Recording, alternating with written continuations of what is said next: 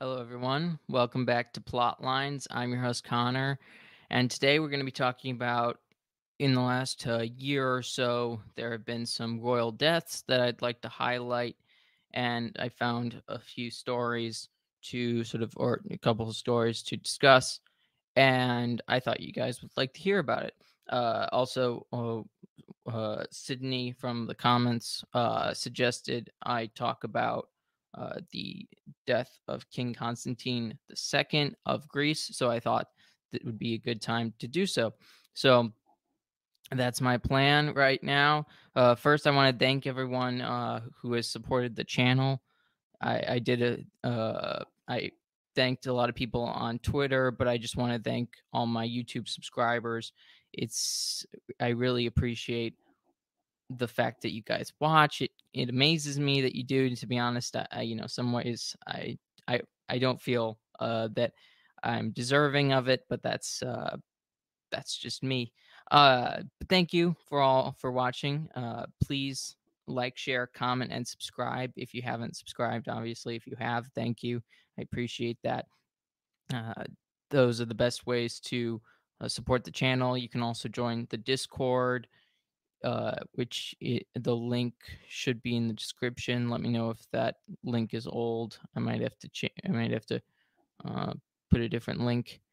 Anyways, that's so. Also, we've hit 723 subscribers, which is pretty awesome. I really appreciate that. Thank you all for doing that.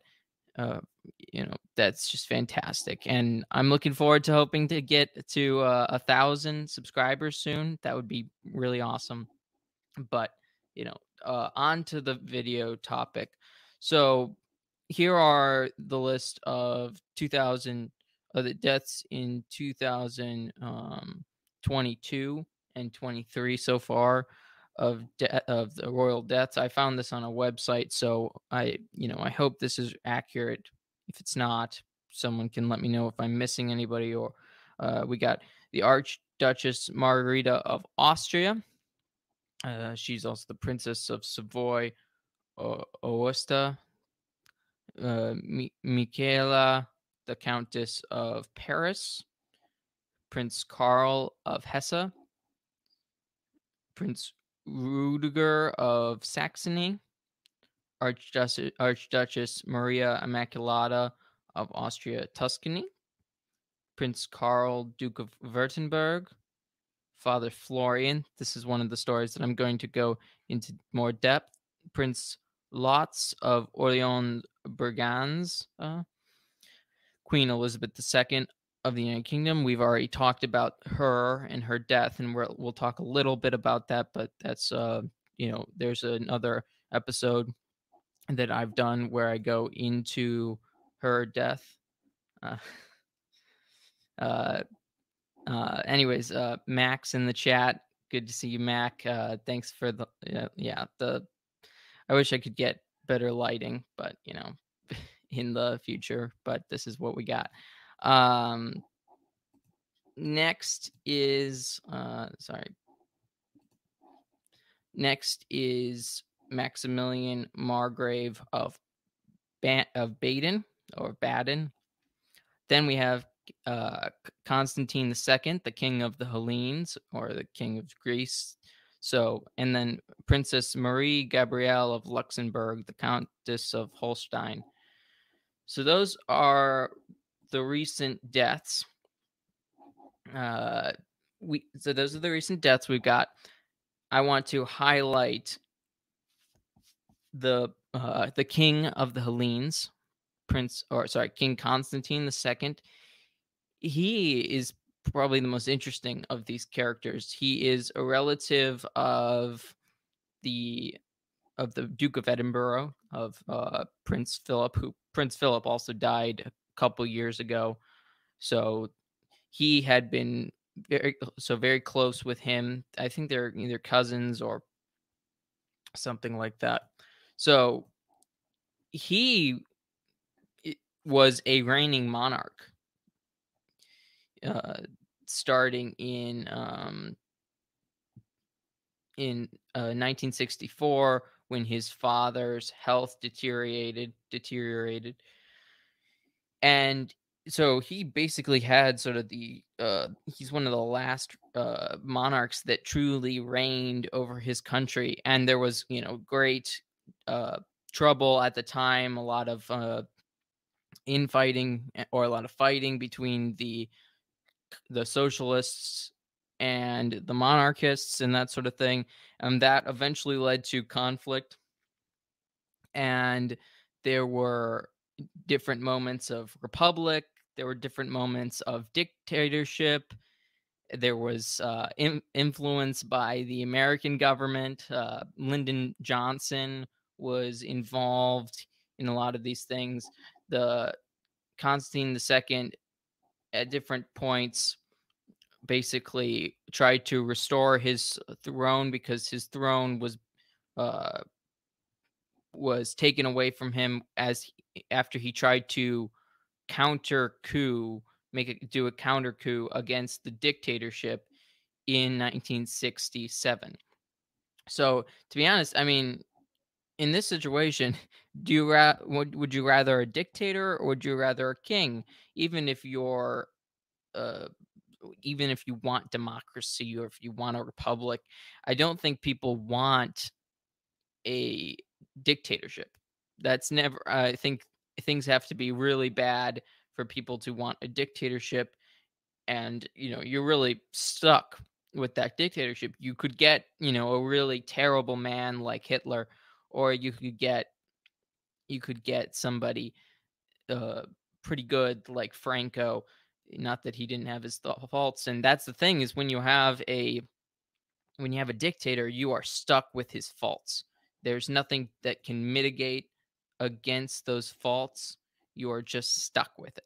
And that's very dangerous, and that can be very, disconcerting. So Constantine II, he tried to get his throne back multiple times. And so this military junta, he at one point worked with them a little bit. At one point, tried to, you know, he tried he tried to get them overthrown. That didn't work. Eventually, it was overthrown.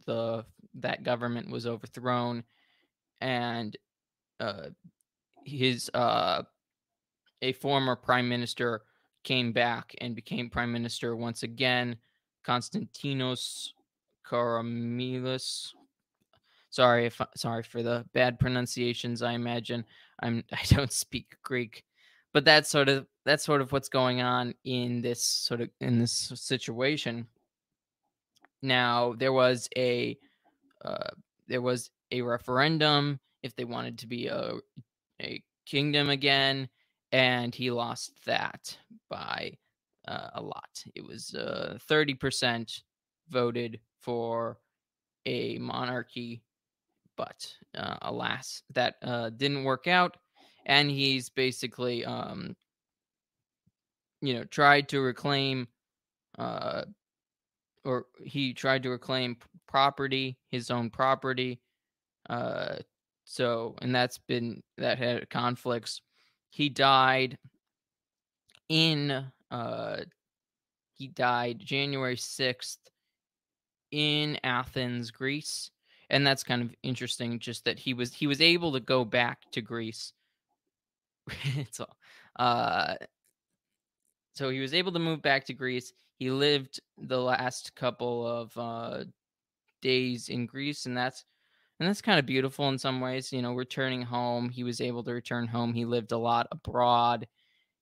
He lived in England for a good amount of time. As I said, he's family with the Duke of Edinburgh. They would go shooting and that sort of thing. So, or they would go hunting, and he would, so they were of a similar mindset. We harken back to a little bit of the fact that the Duke, Duke Philip, or Prince Philip, Duke of Edinburgh, was a very traditional man. There's rumors that he became Greek Orthodox again after the Anglican Church allowed the ordination of women it seems that Constantine II, though I imagine he had many faults, was trying to maintain the tradition of his country.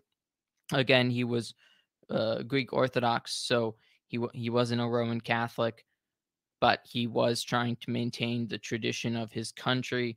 There's interesting aspects there that a lot of it was connected with, he wanted to emphasize the connection between the kingdom of the Hellenes with the Byzantine Empire and that sort of thing, which is kind of cool.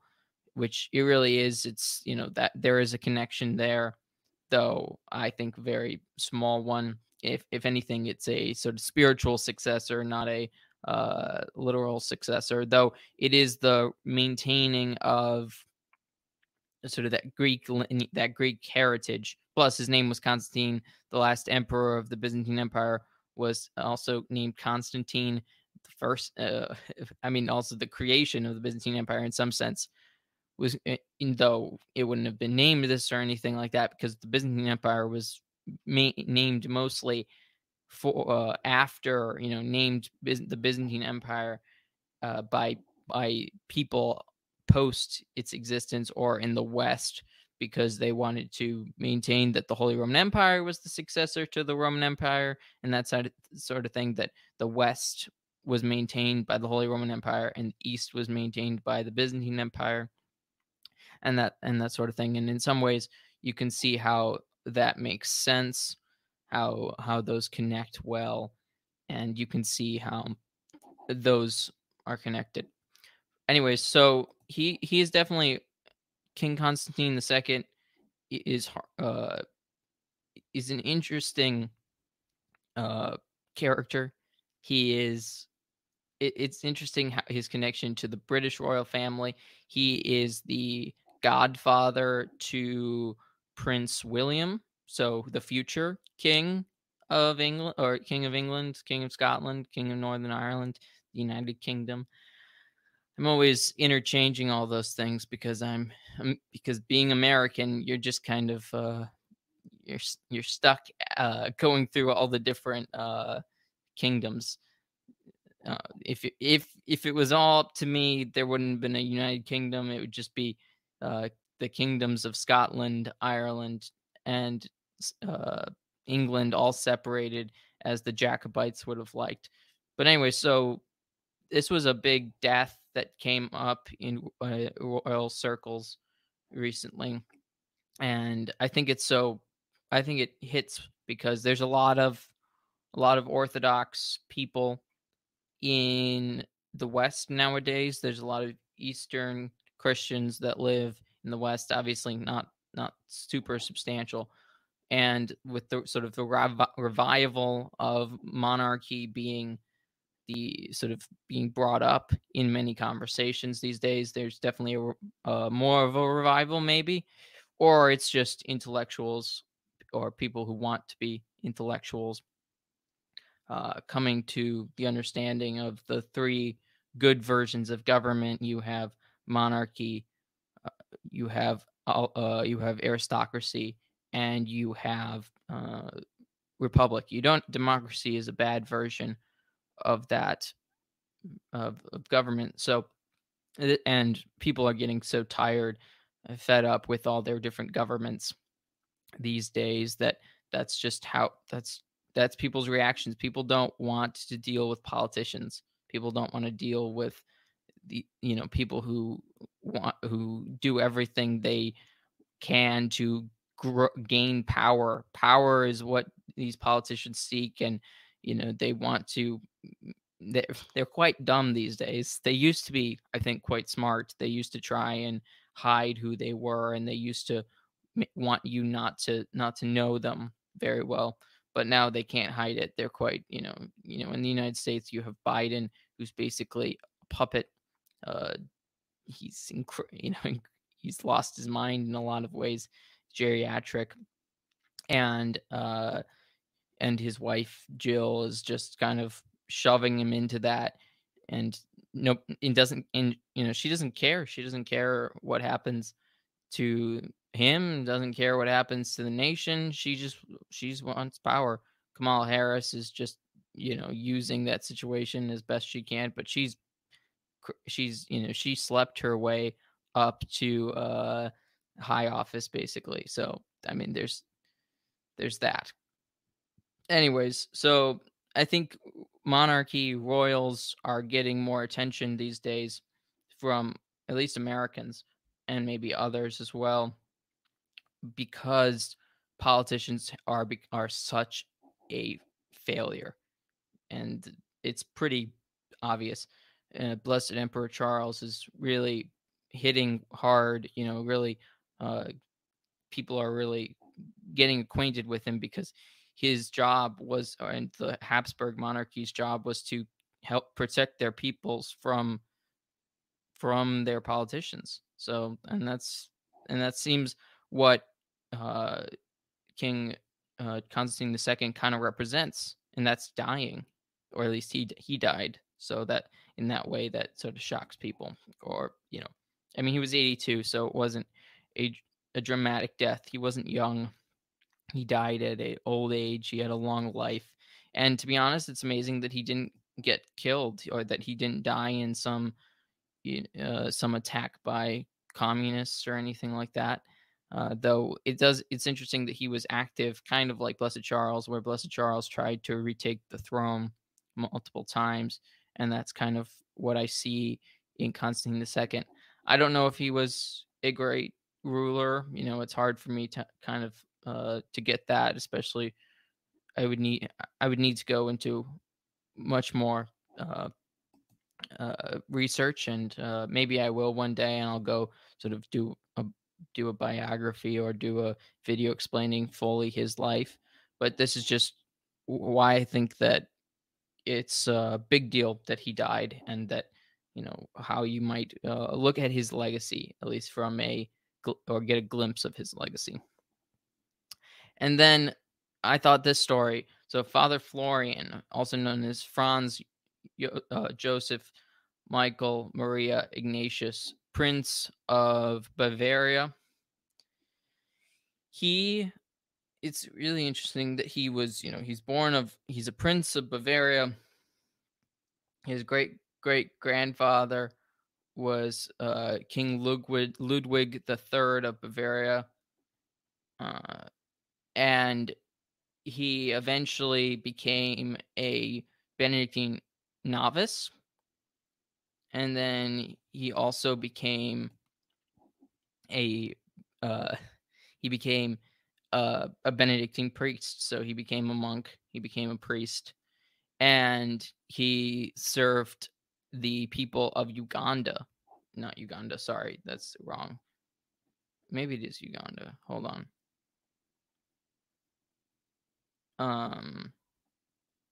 No, Ethiopia, sorry. Or Kenya, I guess, sorry, my bad. He served in Kenya. He was a prior administrator, and he was serving these people in Africa as a missionary, which is pretty impressive stuff. I just love that he devoted his life to being a Benedictine monk. And I just wanted to point out that this story is something that you don't hear a lot, and you see that devotion, that royals can have a devotion to not just their state in life, but also uh, be called to a greater state in life. The state in life of a monk is very important, and it reminds me a little bit of Cardinal Duke of York.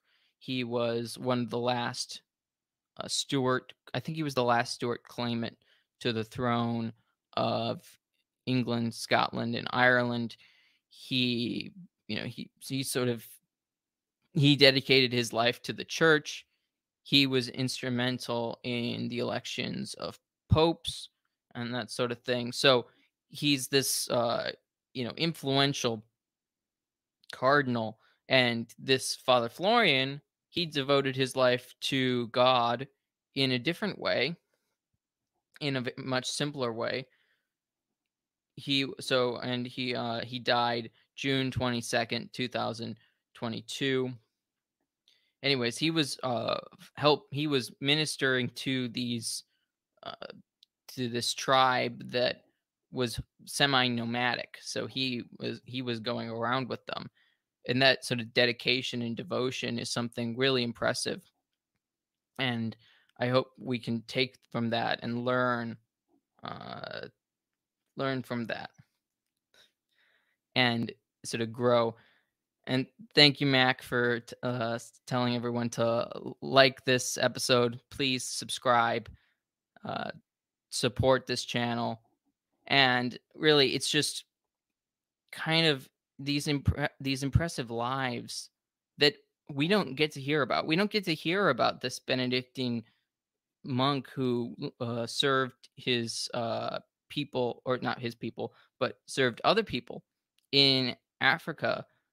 When he started in Bavaria, he started in Germany. He was a prince. He could have lived at least he might have been able to live a better life, or not a better life, but a sort of more comfortable life. He, instead went out and did something self-sacrificial. He sacrificed, himself to these African peoples who he ministered to. And it seems from pictures I saw, it seems that he had a great relationship with the people there, and, administered to them as best he could. And, there's a lot of problems in the priesthood these days. I can't really say to what, his, how good of a priest he was necessarily, but there's at least if you're a monk who's out there administering to these Africans, you're at least showing that you want to help people come to the faith. And to me, that's pretty great a pretty great showing. If they could, you could just not really care. You could just want to live in a luxurious situation, and there are maybe some Benedictines that do that, and that's a problem. And that's one of the things that can become a problem in communities and monasteries, where they basically are living very easy lives. And Benedictines aren't supposed to be living easy lives. They're supposed to be, oil at labor. They're supposed to be working and praying. And that's kind of all there is, especially if you're probably a Benedictine in Africa. If you're with these tribes that aren't necessarily, as civilized as European civilization and that sort of thing. So there's that. That's pretty impressive. I think he's somebody that hopefully we might learn. We may get to maybe hear more stories in the future. Um, so yeah, I mean so the way one of the reasons he became a priest is that went to uh he went to a sort of a Benedict the 16th visited, and he got to hear a speech by Benedict the 16th, uh, and then he met his bishop, and after a 2 hour conversation with his bishop, he was so joyful and so excited for the possibility of becoming a priest, and that's just that's so glorious. But really, just people think of royals as being uh, these people who basically uh, have everything and are snobbish and think they're above everyone else and that sort of thing. But it's nice to see, I'm trying to show you guys a story of someone who isn't that way, is extremely not that way. I wouldn't say there are many royals that are like that. I mean, there at least good Catholic ones. If you're looking at good Catholic royals, I think they're more self-sacrificial than you might expect.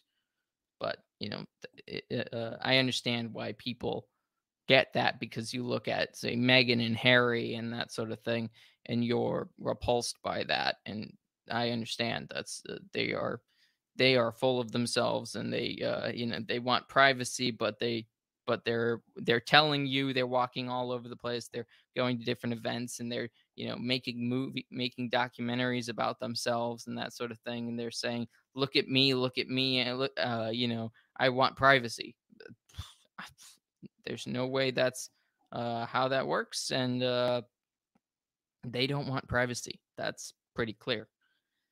Anyways, so I hope you guys enjoyed this episode. If you want me to do more of these, like keep you updated on on sort of these kinds of stories, if I find more stories about royals that are important for us to understand, and sort of and might interest you guys, please let me know if you want more of this. Thank you all for watching. If you started the episode late, please go back and listen to or watch the rest of the episode. Mac wants me to do a video on Prince Andrew. We'll see. We'll see. That might be something I might look into. At least people are talking about that and that sort of thing. Thank you, everyone. Thanks, Mac, for being in the chat. For all of you listening,